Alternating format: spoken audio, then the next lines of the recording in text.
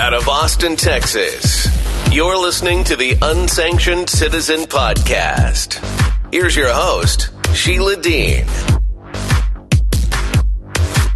It's not just the virus, and it's not just the vaccine. It's a little bit of cruelty, a little bit of inequality, a little bit of discrimination, a little bit of masking children so they can't breathe, just an injection, just another injection, just losing your job, right? We don't have America anymore.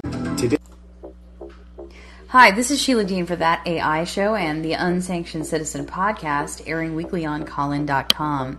We're really excited to bring you a very special guest appearance from author and women's advocate Naomi Wolf on That AI Show. Naomi is a lifelong advocate and interpreter of U.S. civil liberties and public discourse. She'll be discussing bodily privacy with us and her new book, The Bodies of Others. Don't miss Naomi's special appearance at That AI Show this Saturday, June 18th at 2 p.m. Eastern Standard Time, 1 p.m. Central Standard Time, exclusively at Callin.com. Save the date. Okay, so that is it. We are official. We're live. So I'm excited to bring you Chapter 10 of the Willful Blindness tome that has been so influential in getting this Cullen investigation into actual enforceable action in BC, Vancouver.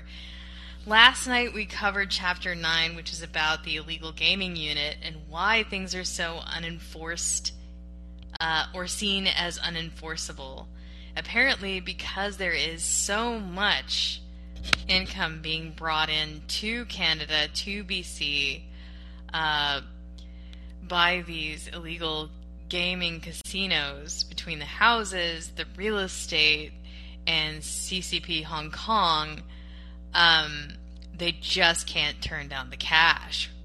And so the cops refused to enforce the law, and then they even bought up the unit that was supposed to enforce the law for illegal gaming. They only allowed them to enforce the law against their competitors, which were the outside, supposedly illegal, unlicensed casinos who were not run by the government.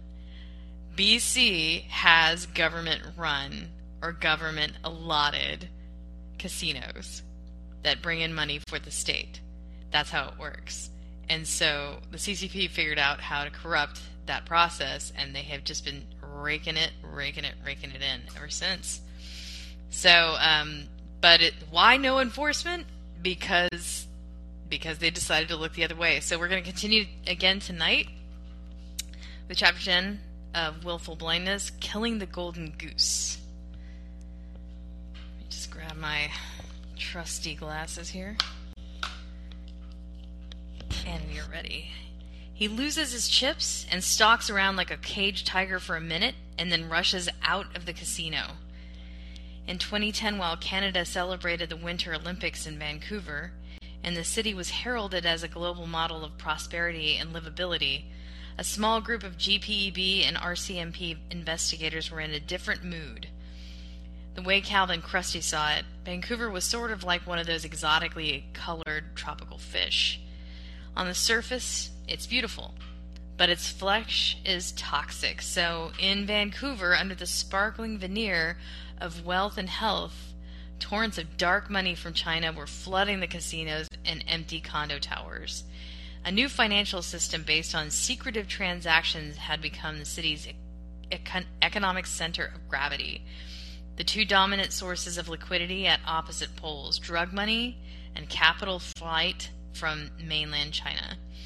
In a November 24, 2010 letter to the Lottery Corp executives, GPEB Director of Casino Investigations Derek Dixon wrote that he was very concerned by a dramatic increase in suspicious cash transactions involving numerous patrons at Vancouver area casinos. I just wanted to let you guys know that if you wanted to chat amongst yourselves, you can use the chat forum to make comments.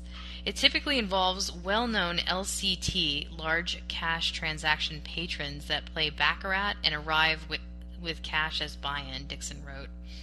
We believe BCLC needs to seek solutions to the obvious and increasing money laundering that is occurring, particularly involving the flood of small denomination currency with BC casinos.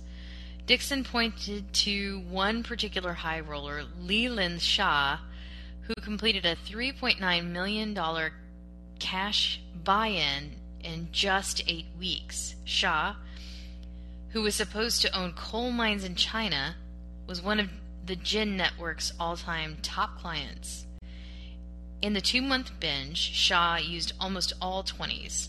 Night after night, he brought in about $200,000 cash, wrapped in rubber bands and bricks of 10,000, stashed in gym bags. In one case, Shah quickly lost $330,000 playing baccarat. A GPEB investigator who viewed the incriminating surveillance tape couldn't get over the imagery. He loses his chips and stalks around like a caged tiger for a minute and then rushes out of the casino. Leland Shah was immediately met by a car at the casino's front door and handed an object from the trunk. And he walked back inside to gamble with the contents of the bag, $325,000 in casino chips. In his letter, Dixon informed the Lottery Corp that he and GPEB Director Joe Schock had met with Inspector Barry Baxter of the RCMP's Integrated Proceeds of Crime, IPOC, team. And they were all well aware of the issue and are seriously concerned that the casinos are being used as a method to launder large sums of money for organized crime groups. But the Lottery Corp refused to accept this view. As long as these foreign baccarat high rollers presented a picture ID, claimed to be involved in a business of some sort, and had some history of gambling in BC government casinos, the Lottery Corp considered them cash clean, no questions asked. And in an argument that particularly galled GPEB, the Lottery Corp asserted that Chinese VIPs had a cultural preference for gambling with bags of cash. For them, cash was lucky, so it was inappropriate to invade their privacy and view duffel bags of cash with suspicion. This was the kind of stupidity that burned Joe Schock, a former RCMP officer. Schock and his GPEB colleagues were getting the feeling that BC's government actually welcomed dirty money from visitors who claimed to be industrialists. There could, or may be, a significant difference between what a person states and what is real. Financial institutions do not simply go by way of what a person states, Schock wrote to Lottery Corp executives. BC Lottery Corp had stated for years they are instituting a rigorous anti-money laundering strategy. However, over just the past 10 months, reported incidents of suspicious currency transactions and money laundering have more than tripled over the previous year. Meanwhile, FinTrack records show the Lottery Corp had made 37,000 large cash transaction reports, casino chip purchases of at least 10,000 per transaction in 2009. The large transaction reports would surge to 70,000 in 2012. And Lottery Corp's casinos would rake in $1.6 billion in gross revenue. It was almost all cash, almost all from the upstairs private baccarat rooms in a few casinos around Richmond and Vancouver, and the lion's share was coming from an extremely small portion of Chinese whales. But you could almost set your watch to it. Every 5 years or so, a scandalous BC Lottery Corp story would surface and the government would have to respond to the waves of media attention. In January of 2011, a CBC story exposed the sharp divide between Dixon, Schock, and Baxter on one side and the senior BC officials that Fred Pinnock had already clashed with one on the other. In just 3 months in 2010, there were 90 large cash transactions at the River Rock Casino in Richmond and the Starlight in New Westminster, the CBC reported, for a total of $8 million. And while the dollar value of suspicious transactions had tripled in BC Lottery Corp casinos in 2010, the stats had dropped or remained the same in casinos across the rest of Canada. In the Starlight Casino in the spring of 2010, GPEB report showed that a man carrying a bag with $1.2 million in casino chips had walked in and immediately asked staff to convert the chips to cash. The VIP, Yu Xiang Zhang, wanted to fly to a Montreal casino, but he was concerned that customs officials would be suspicious of his luggage. About 115 pounds worth of paper bills. He was the biggest gambler in BC at the time, according to GPEB's report. So he requested a confirmation letter from the casino saying the money was a casino payout. And the staff gave the man his letter. And here's the stunner. Senior casino staff knew Zhang was supplied by a barred loan shark, Ms. Lowe. She was a suspect, and Quang Tam and Paul Jin's Big Circle Boys network linked to cash deliveries and underground banking with the biggest baccarat players in Richmond. An CMP officer later looked at Dixon's case and said the casino had effectively handed Yu Xiang Zhang a get-out-of-jail-free card if the police tried to investigate him for money laundering. Days later, a gambler walked into River Rock Casino with $460,000 in $20 bills and bought chips. The casino reported the large cash transaction, but noted none of the man's actions are suspicious. The CBC went to River Rock Casino spokesman Howard Blank for comment, and Blank said it was not unusual for gamblers to walk into the casino with bags of 20s, and the summer was unusually busy at the Richmond Casino with lots of influx of tourism from Southeast Asia, from mainland China, and a lot of the money is people who have businesses here who are taking the money out of their businesses and they're coming in and they're gambling, Blank said. For GPEB and police experts, this explanation was, come on, turn the page, come on, laughable. The explanation was laughable.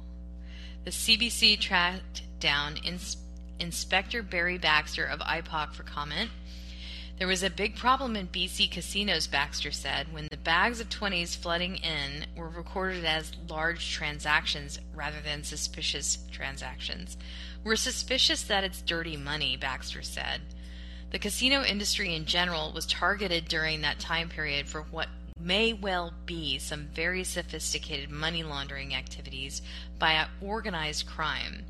But Baxter's highly public comments made BC Solicitor General Rich Coleman livid. Yeah, I know what he said, and I don't agree with him, and neither do all the superiors of his in the RCMP, Coleman said to CBC. This was not true. Baxter's superiors were aware of his comments, and they were approved. Baxter had seen videos of VIPs bringing stacks of cash into private casino cash cages. The GPEB investigators had trailed these VIPs from the casinos to nearby restaurants, luxury vehicles, and parking lots where they took delivery of bags of cash. And Baxter's superiors knew this. So in January 2011, the provincial government was in a dilemma. The latest wave of media stories had come at the most inconvenient time. Coleman's ministry and the RCMP were in the middle of negotiations for the provincial policing contract, due for renewal in early 2012. Baxter's straight talk had thrown a wrench in the works. Would the RCMP brass in Ottawa know or allow a mid-level BC officer's words to demonstrate that the RCMP was ready to bite the hand that was feeding it? Evidently not. A message of some sort was conveyed between the BC government and RCMP executives. Inspector Baxter was cautioned within the RCMP regarding his comments, and an independent review found a number of years later Baxter's remarks would be the last public comment by an RCMP officer on any matter related to BC casinos for several years. But silencing casino critics in the RCMP wasn't the only problem. Public outrage was gaining political traction, and Coleman was catching major heat. Dear Mr. Coleman, I would like to express my concern regarding recent media reports of suspicious gambling transactions totaling some $8 million taking place over a 3-month period in 2010 at 2 Lottery Corp casinos, one critic wrote in 2011. Of serious concern is why did it take the news media to expose these suspicious transactions at casinos before you took action? The critic, whose name is redacted in BC government records, asked why BC casinos couldn't follow the Ontario model, which relied on provincial police officers. Organized crime is part and parcel of BC's casino operations, and a serious problem at that. Why is there not a police presence right in our casinos to deal immediately and effectively with any suspicious gaming activity? In the province of Ontario, for example, there are plainclothes police in each casino. Why can't we adopt the same procedure in our province? The reason, the writer said, was obvious. Gaming enforcement is willfully lacking in our province's casinos, and it is clear to me that they are being targeted by organized crime groups looking to launder drug money. And the writer showed that some had paid attention to the disappearance of Fred Pinnock's anti-illegal gaming unit. These recent suspicious money transactions also point to the folly of your decision in 2009 to disband the RCMP's Integrated Illegal Gaming Enforcement Unit. Its demise makes one wonder if your government is really committed to meaningful illegal gaming investigations. But Coleman countered the writer's observations. My ministry regulates all gaming in the province, ensures the integrity of gaming companies, people, and equipment, Coleman wrote back. Despite what is being reported in the media, there are several checks and balances in place to deter criminal activity in casinos. All suspicious transactions of any amount are reported and investigated by my ministry and or local police authorities. This was not true.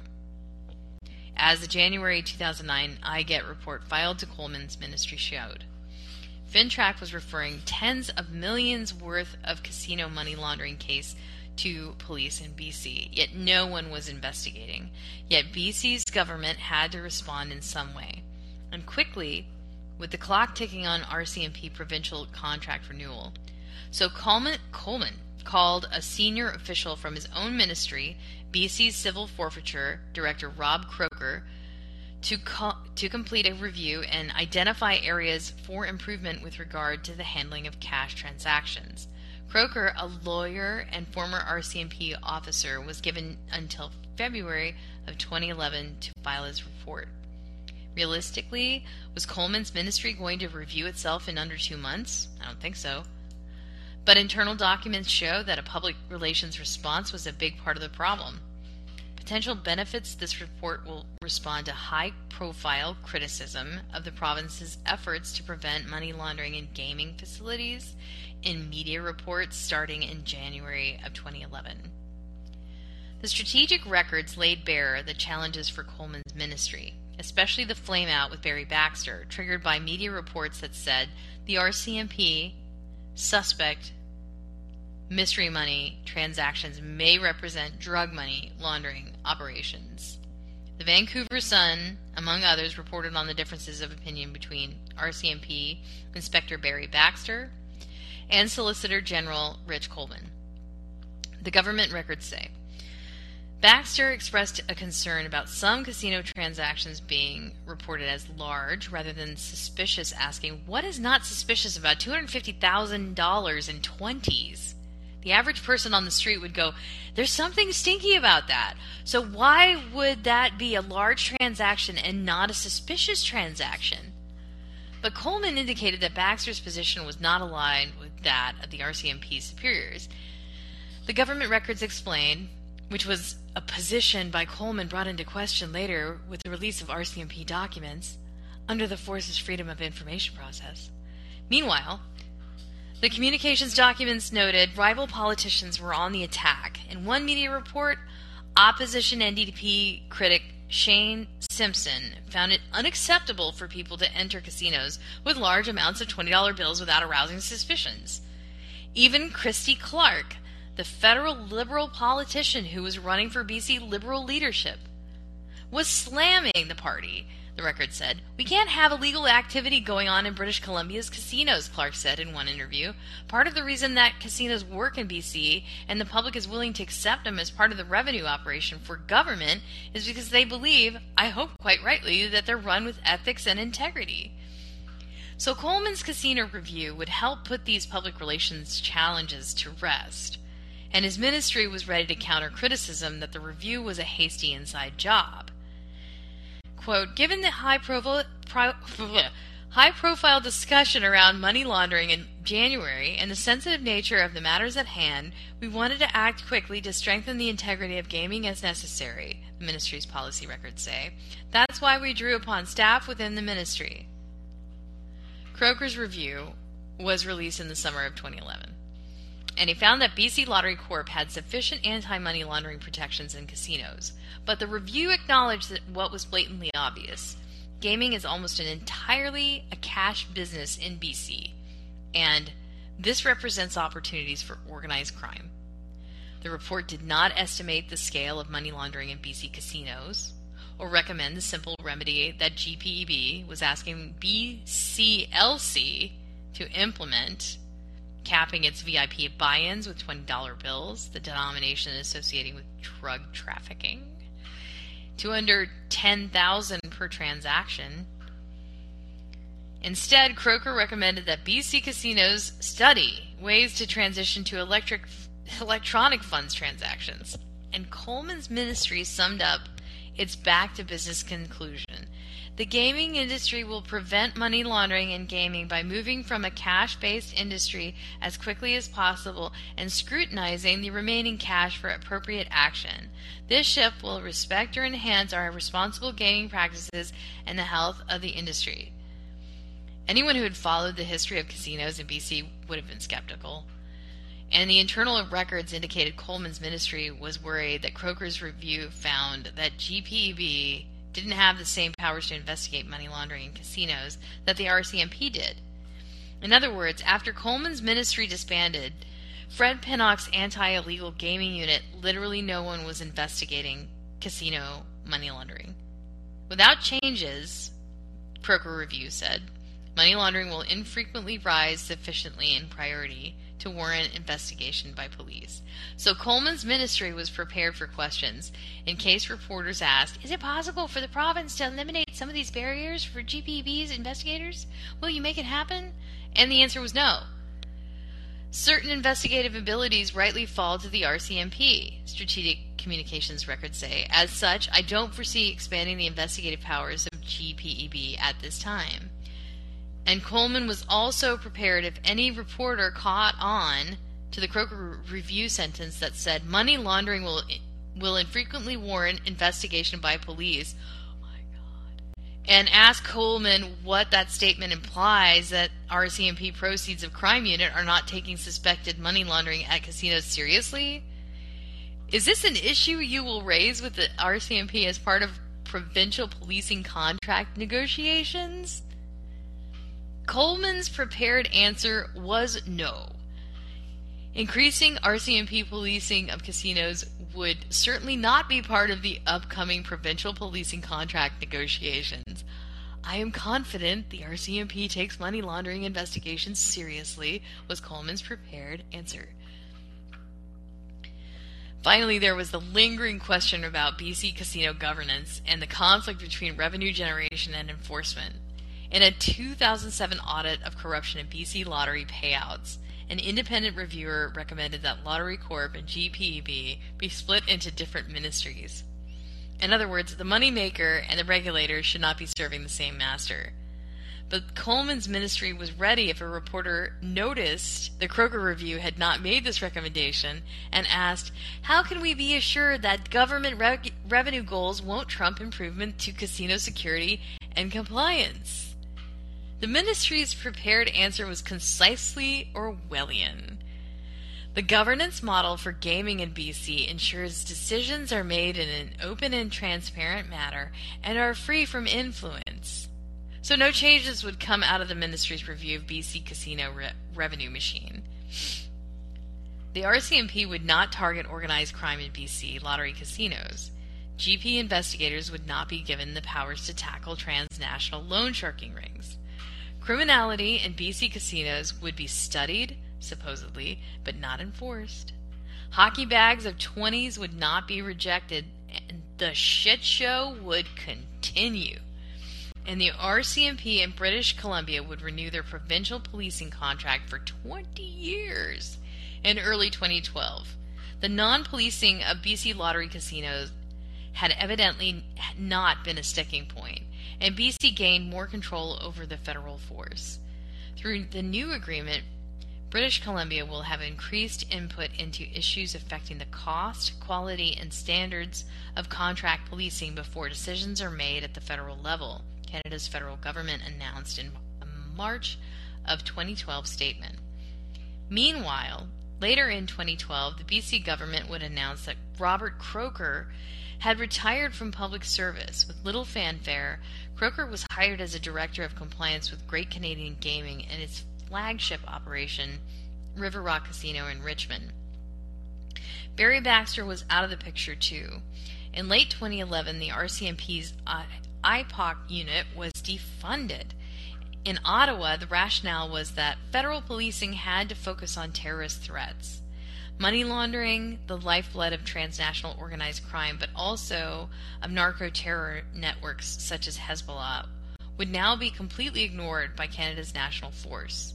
And it was tragic because in late 2011, IPOC and GPEB worked together to investigate the mainland China loan sharking network servicing VIPs at River Rock Casino. Paul King-jin and Kwok Chung-tam were finally serious targets for the RCMP, but the investigation died with IPOC's demise because GPEB was not empowered to investigate money laundering in BC Lottery Corp casinos. The reason? Chinese transnational gangs had become so powerful inside a few Vancouver casinos, especially River Rock, that GPEB staff judged any money laundering investigations would threaten their personal safety. They knew that loan sharking gangs were violent, and these narcos possessed restricted weapons and even owned gun shops. So it was open season inside Lottery Corp casinos. Drug money laundering was growing exponentially. ... On February 28, 2011, GPEB's Director of Investigations, Joe Schock, had written again to BCLC, warning that monstrous bulk cash loads involving a significantly large number of patrons using large quantities of $20 for buy-ins were trending higher and higher. This threat will increase into the future if something is not done, Schock wrote. Not all of the Chinese VIPs were believed to be criminals, the letter said, but almost all were knowingly dealing with organized crime loan sharks. And they didn't have to win at Baccarat to launder money, contrary to BCLC's blinded arguments. Regardless of whether they win or lose all of the money they buy in with, we believe in many cases these patrons are at the very least facilitating the transfer and of laundering of proceeds of crime. Schock wrote that the money laundering occurred when the VIPs paid back their criminal cash lenders, whether through checks, wires, ownership transfers of houses, or vehicles. But BCLC did not want to hear it.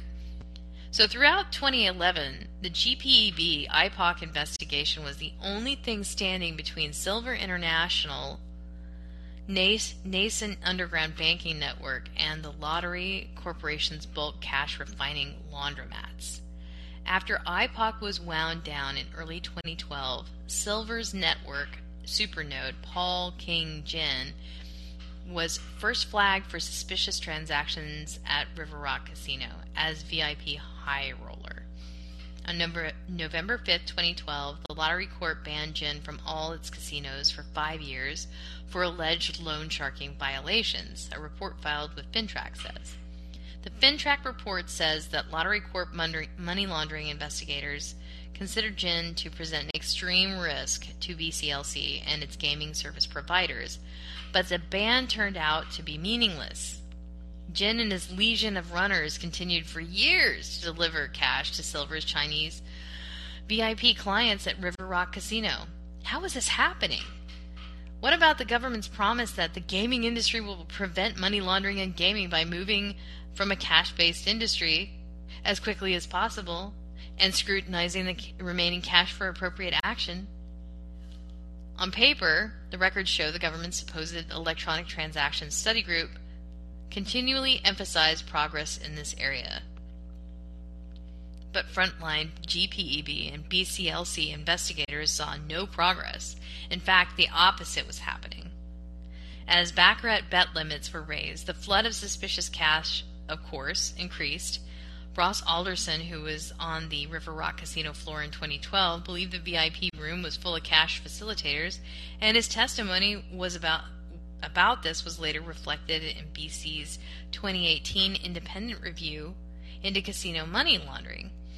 Alderson also told the review he felt questionable friendships had bloomed between some of the senior managers at River Rock and some major VIPs. So in 2012, Jin and his gang were operating unimpeded. So a hard-bitten, sarcastic brand of humor started circulating in GPEB's Burnaby office. We know the cartels in Mexico also have warehouses of cash just waiting to be moved, the investigators would joke. And we have no problem with bulk cash from China in our casinos. Why don't we just put up a sign at the border, BC casinos open for money laundering? It was just a joke, but at that time, GPEB had no idea how right they were. The Chinese underground banking networks actually had taken over the so-called black market peso exchange from Colombian and Mexican money launderers. Jin and his gang were one piece of an incredibly complex shadow banking system that leveraged drug cash and international trade to launder Latin American cartel money from BC to China and back to Mexico and beyond. They were moving almost all of the cocaine, heroin, methamphetamine, and fentanyl proceeds on the west coast of North America. And as far-fetched as the premise of the joke, BC actually welcomes drug cash. GPEB and BCLC investigators had heard senior officials express similar thoughts. It was very seductive reasoning. The thinking was crime and money laundering will happen whether the government is running legal casinos or organized crime is running underground casinos. All societies have crime. You can't stop people from gambling. So the officials argued the government should crack down on illegal casinos and divert criminals into legal casinos and vacuum up all the dirty money just like a tax. With the criminal proceeds reclaimed by government casinos, profits could be used to pay for schools and hospitals and social programs. In other words, government casinos would become the ultimate money laundering machine and a banana republic narco-state economy. It was insane. ... On October 25th of 2011 at 5:35 p.m., a black Rolls-Royce Phantom pulled up to the Starlight Casino in New Westminster. The owner, a Chinese industrialist named Guo Taishi, who owned at least $30 million worth of properties in Vancouver and Richmond, carried a bag with $7,500 $20 bills into the VIP room. The bricks of cash were all wrapped in rubber bands.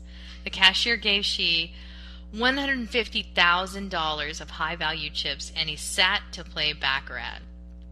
Xi was reportedly a pretty good gambler, but it wasn't his night. He had lost all his chips by 7:30 p.m., so he got up to make a call and walked down to the lobby.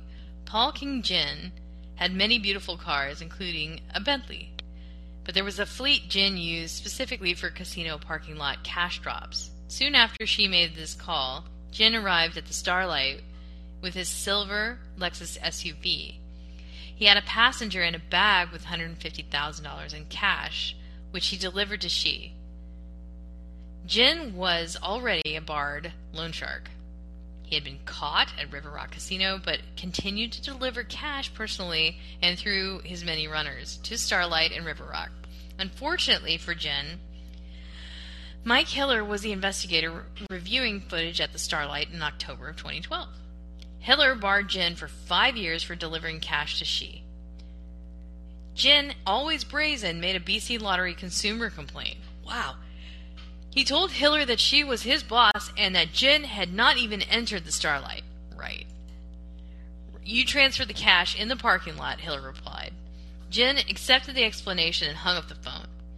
The workaround was simple, though. Just avoid casino parking lots. Oh, okay.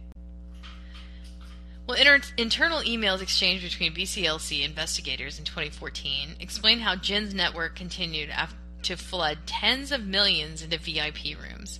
Attached to this email is a collection of the top 10 money facilitators that work out of lower mainland casinos, with the majority devoted to River Rock patrons.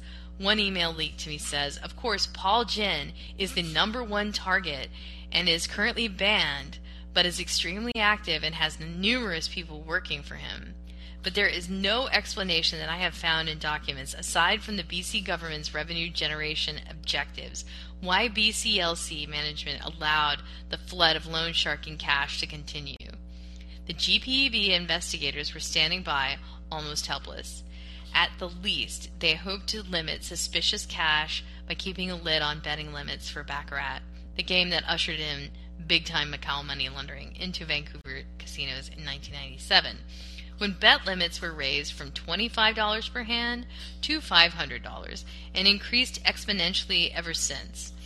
Finally, the conflict between BCLC and GPEB over Baccarat VIPs came to a head. A complaint letter sent December 19, 2013, from BCLC Chief Executive Michael Graydon to John Major, the bureaucrat in charge of GPEB, said that in September 2013, BCLC had requested to raise VIP betting limits for Baccarat again to $100,000 per hand, in time for Chinese New Year. Quote, particularly at Richmond's River Rock Casino and Vancouver's Edgewater Casino. The raised Baccarat limits were needed to provide greater player convenience during the peak period for casino visitation and revenue, Graydon's December 19, 2013 letter says. But Graydon had been angered by the regulators' temerity. BCLC was informed that GPEB would need to approve any change to table limits, his letter said. GPEB, of course, had concerns. Baccarat was the primary channel for money laundering in BC casinos. If you raised bet limits, you just opened the floodgates to wider and attracted the world's biggest money launderers. A brief note was escalated to Mike DeJong, the BC Liberal Finance Minister who took over BCLC and GPEB from Rich Coleman after the Barry Baxter controversy. The GPEB note informed DeJong of integrity of gaming concerns if Baccarat betting limits were raised to $100,000 per hand. We have the right to set policy and issue a directive if we have concerns, a GPEB official explained to DeJong's staff. We do have some related to money laundering. The briefing note showed that BC casinos were an extreme outlier in Canada for high-limit games. But the minister was required to intervene with a signed directive to overrule GPEB's anti-money laundering directive, and the Lottery Corp got its way. However, by choosing to write a domineering letter to GPEB, Graydon created a critical paper trail that eventually helped me prove how the government's greed had trumped money laundering warnings.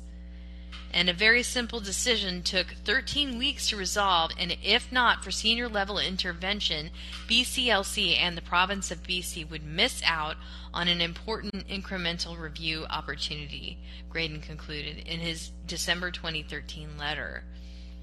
The records were revealed only because the NDP casino critic David Eby filed a legal appeal over the Lottery Corp's failure to release documents. Eby was probing whether Graydon, who retired from the Lottery Corp in 2014 and jumped into a job with Vancouver's Edgewater Casino, was in a conflict of interest. It is evident from the records that Mr. Graydon advocated, despite the concerns of the Gaming Policy Enforcement Branch, for an increase in the maximum bet limit, Eby's letter to the BC Records Disclosure Office said. And the final piece of the puzzle for me came in a BC legislature debate. It's a legislature debate.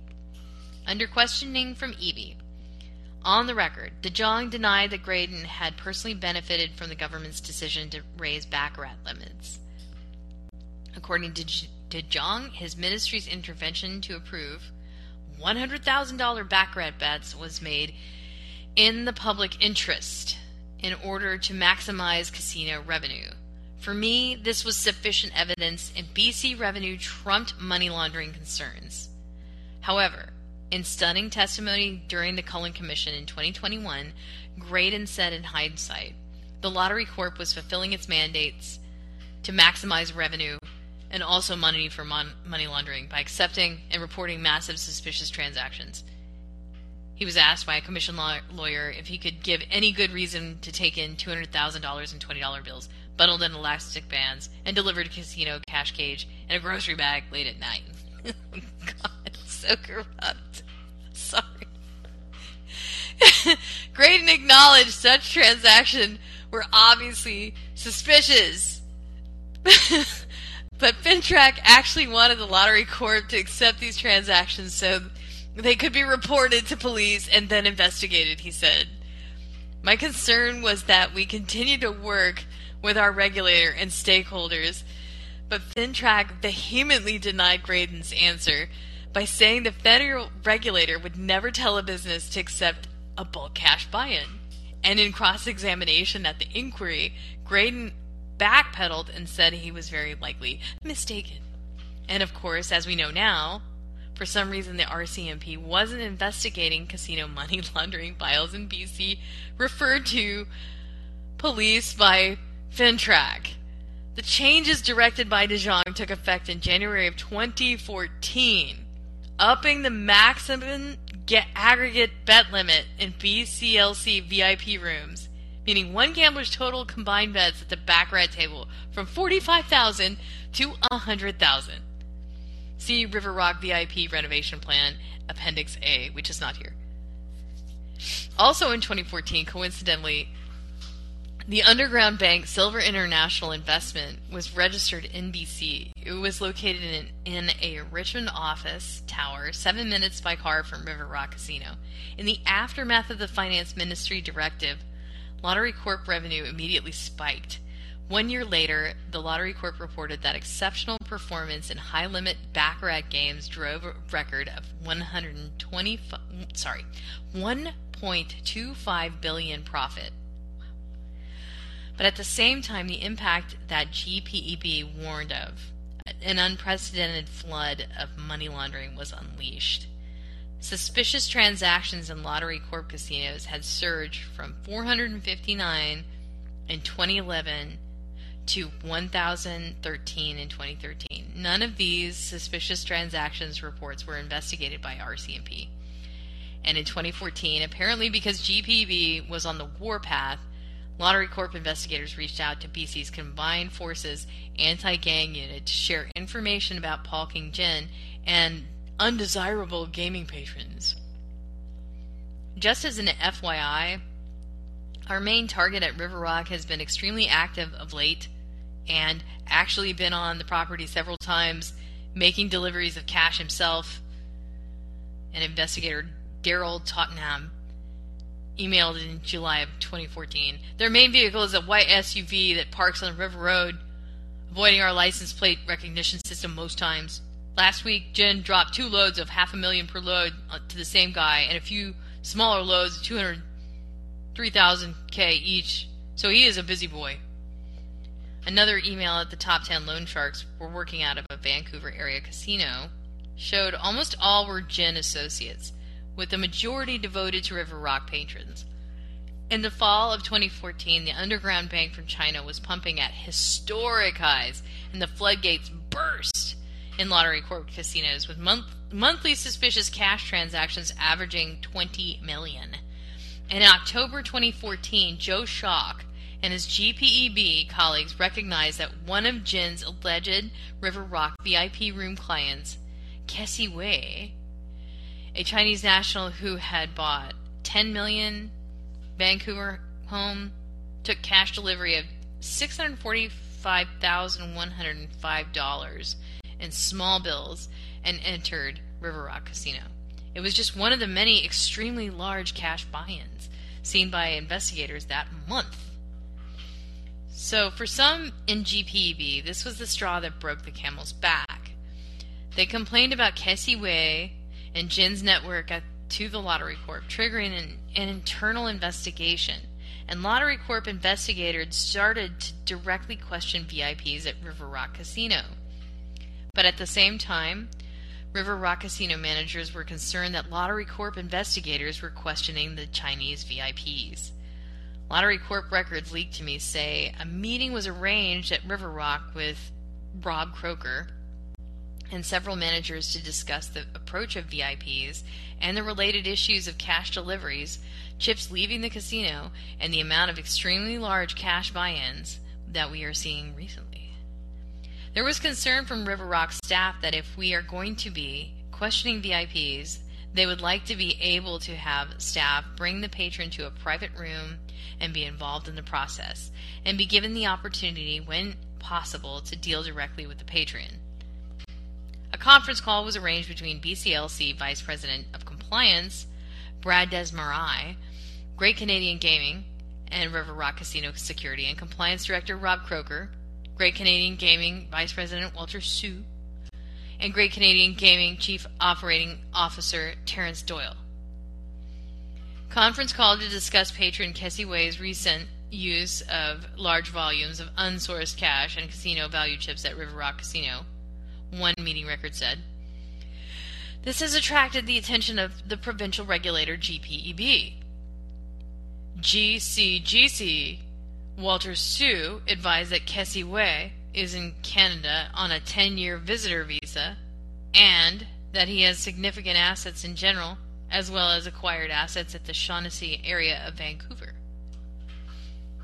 According to the meeting notes, Desmarais told the River Rock managers the message also needs to be communicated not only to KW, but all his associates that he must stop using cash or unsourced chips from individuals such as Jin and Keen. But if Paul Jin was feeling any pressure, he didn't show it. Business at Silver's Cash House was booming, and the management was not taking chances on security. In court records, I found that in November 2014, Silver International Investment sued a Richmond contractor in small claims court because the glass entrance installed in their downtown Richmond office was not bullet resistant, and it was a material term of the contract that the glass must be bullet resistant. So Silver has received a quote and contracted another company to replace the existing glass with bullet resistant glass. Meanwhile, in December 2014, BC's government fired GPEB's director and executive of investigation, Joe Schock, and Larry Vandergraaf. Vandergraaf had just escalated a stunning report to his bosses detailing a Kessie Wei buy-in of $1 million at River Rock. Wei had lost $50,000, made a call, and got into a black Mercedes SUV outside the casino. He quickly returned and bought in with $500,000 from Paul Jin, bundled and secured with elastic bands inside silver plastic bags. But he lost everything in almost an hour, made another call, walked inside, and got into a light-colored Range Rover. No other than Kwok Chung Tam, who was barred from casinos for public safety reasons, was seated inside. They pulled up to the casino entrance, and Wei walked into the VIP room with a suitcase that held $500,000 in $20 bills, bundled in silver plastic bags. Wei would later claim to Lottery Corp and River Rock Casino staff that he didn't even know who was giving him this cash. They warned Wei to be careful. Records filed in the Cullen Commission say because Paul Jin was involved in criminality, and Wei was laundering Jin's cash with casino chips and paying Jin back with checks. Wei's answer? When he wanted cash in River Rock, he made a call directly to Macau, and then someone delivered the cash, and that was all he knew. Wei is a recent arrival from China, involved in numerous suspicious cash transactions, Vandergraaf's report said. Tam is currently prohibited from BC Casino as a result of suspicious loan sharking activities. He is an associate of Paul King Jin. And Vandergraaf added a handwritten note. Paul Jin, known loan shark associated with Chinese organized crime activities. The report went straight to GPEB General Manager John Major. Van der Graaf warned BC casino owners that could be facilitating money laundering, and GPEB could be failing in its moral duty to ensure the integrity of BC casinos. Van der Graaf believed the regulator needed to act immediately and cap the flow of $20 in any casino could accept in a 24-hour period. So many gangs were active in several big casinos. Violence was rising. There had just been a contracted killing, he warned bosses, and GPEB estimated suspected money laundering at almost $200 million annually in Lottery Corp casinos. But Major didn't respond to the report. In the Cullen Commission, he testified that Schock and Van der Graaf were not fired for urgently pressing BC's government to crack down on hundreds of millions of suspicious $20 bills, but rather an audit of GPEB had turned up problems. However, Schock and Van der Graaf and all their subordinate investigators still believe they were fired for blowing the whistle on the BC government laundromat, the commission heard in 2021. It is my belief and my knowledge that this was allowed to happen, Schock told me. BCLC could have stopped this. Service providers could have stopped this. This was not unwitting. So if you look at it with an investigative mind, there is complicity.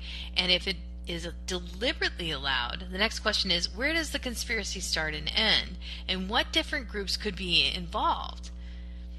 And as I reported for Global News during 2015, after River Rock management had been directly warned about gin and VIPs such as Kessie Way, staff at Richmond's River Rock Casino, are alleged to have knowingly accepted about $4 million in suspicious cash buy-ins from gin, according to the allegations in GPEB documents that I obtained through Freedom of Information. The records in said gin continued to deliver cash to Chinese VIP clients at River Rock Casino in areas visible by surveillance. In response to my questions for Global News, Great Canadian Gaming's Chief Operating Officer Terrence Doyle said, "I'm unaware of any employees knowingly accepting cash transactions from banned customers during any period of time." And when I asked about Paul Gin's alleged cash delivery network, the company said that Great Canadian initially detected this suspicious activity at River Rock in 2012, and our comprehensive and ongoing monitoring and reporting to BCLC was, in fact, crucial to identifying these individuals to the authorities. Okay. Finally, in February of 2015, members of the BCLC's anti-money laundering team met with RCMP to lodge a complaint about cash drop-offs at casinos involving a male by the name Paul King Jin, who was believed to be associated to organized crime. But that same month, the Lottery Corp's new CEO, Jim Lightbody, didn't seem at all concerned about the risk presented by Jin and his VIP clients. In a Victoria Times columnist reports, headlined, "High Rollers betting $100,000 a hand boost revenue for BC casinos." Whoa, obvious. The newspaper reported BCLC expected to boost profits in 2015 thanks to an influx of high-rolling gamblers from mainland China. Lightbody sided with lottery sales softening. The Crown Corporation and its partner casinos on the Lower Mainland have focused on attracting wealthy industrialists and businessmen keen to play baccarat for up to $100,000 a hand. And the strategy enabled BCLC to surpass its target of $1.2 billion in net income from March 2014 to March 2015 due to an increase in high-limit table revenue. Lightbody said casinos have increased the number of private rooms or salons and raised table limits to $100,000 from $500,000 a hand, the Times columnist reported. Lightbody said the baccarat salons mostly catered to Chinese VIPs who commonly bought in for $200,000 per casino visit and prefer dealing in cash. So they do come in with bags full of money for their buy-ins, Lightbody was quoted. "We know them very well. We know their source of wealth. We know all their personal information. they need to share that with us for regulatory reasons. But these people are multimillionaires and, in some cases, billionaires. And Lightbody was similarly effusive in his speech to staff at Lottery Corp headquarters in Kamloops. Didn't sit well with Mike Hiller, who was not shy about speaking truth to power. Since the 1990s, very few Canadian investigators have had a better handle on North America's heroin and fentanyl kingpins. Hiller was there for the major heroin importation bust in the 1990s in Vancouver and Victoria. He was there in Thailand acting as a police liaison for the investigations of the Canadian Big Circle boys, who had become bigger than El Chapo. And Hiller knew Paul King Jin. The 150,000 delivery from Paul King Jin to Guo Tai Chi in October of 2012 would lead directly to Hiller's bombshell eye-track report in 2014. Hiller based his internal report on confidential sources from Big Circle Boy networks. They told him the major loan sharks operating out of Vancouver casinos supplied almost all the VIP gamblers, and in almost all cases, the cash loans were repaid in China with a commission, and the loan sharks were major drug traffickers. Hiller had nailed the Vancouver model and escalated the report to his bosses. And so, sitting there in Kamloops, he couldn't stand hearing Lightbody brag about skyrocketing profits from Chinese VIP baccarat players. Lightbody would later testify in BC's money laundering inquiry that he had full confidence in his compliance managers, including Terry Towns, and later Brad Desmarais, to monitor and report on suspicious casino transactions. So Hiller wrote an email to his direct boss, Brad Desmarais, the former RCMP anti-gang officer. He believed that Desmarais and his superiors were looking for alternative explanations for the loan shark cash rather than drug proceeds. And he had written to Desmarais about it before. I wasn't surprised during our meeting in Kamloops to hear that we experienced greater profits last year from high-stakes table games, Hiller wrote on March 24th, 2015. This seems to be directly related to the increase in large cash buy-ins and suspicious transactions that I noticed for table games during that same period. Excuse me. The subject line of Hiller's email cited his 2014 iTrack report. Always a diligent investigator, he referred Desmarais with evidence. The seminal report explained exactly where Paul King Jin and Kwok Chung Tam and the whales got their cash and how it was repaid in China. All but one of the Asian persons mentioned in the report have been the target of a series of major drug investigations since the 1990s, Hiller wrote to Desmarais. I believe the persons mentioned in this report are responsible for an abundance of cash being supplied to our VIP players. They, and likely many more of them, have connections with our Asian VIP players on both sides of the Pacific. The familiar names we know to be delivering cash to our casinos are merely runners who are easily replaced. The volume of cash deliveries is a huge reputational risk. And Desmarais replied that he had heard or read Hiller's 2014 iTrack report.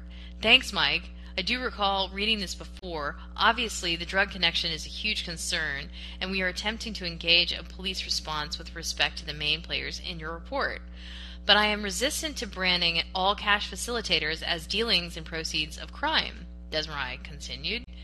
In my past life, we encountered many underground bankers who used other sources of cash. The purchase of real estate, luxury goods, and cars is accelerating in the lower mainland, not diminishing. The conclusion was obvious. Desmarais and his bosses did not want to confront the suspected source of funds in Chinese underground banking. They were looking at the scales of the exotic fish, dazzled by its beauty. They ignored the poisoned flesh inside. And that's a wrap, sirs. Thank you for joining us here on Unsanction Your Mind 2022 Summer Reading Series. That's the end of the reading for this week. We will rejoin together here at 7:20 p.m. for Narco City, Chapter 11 in Willful Blindness. Thank you for joining us. Thanks for listening. Before you go, hit the subscribe button. Remember that callers are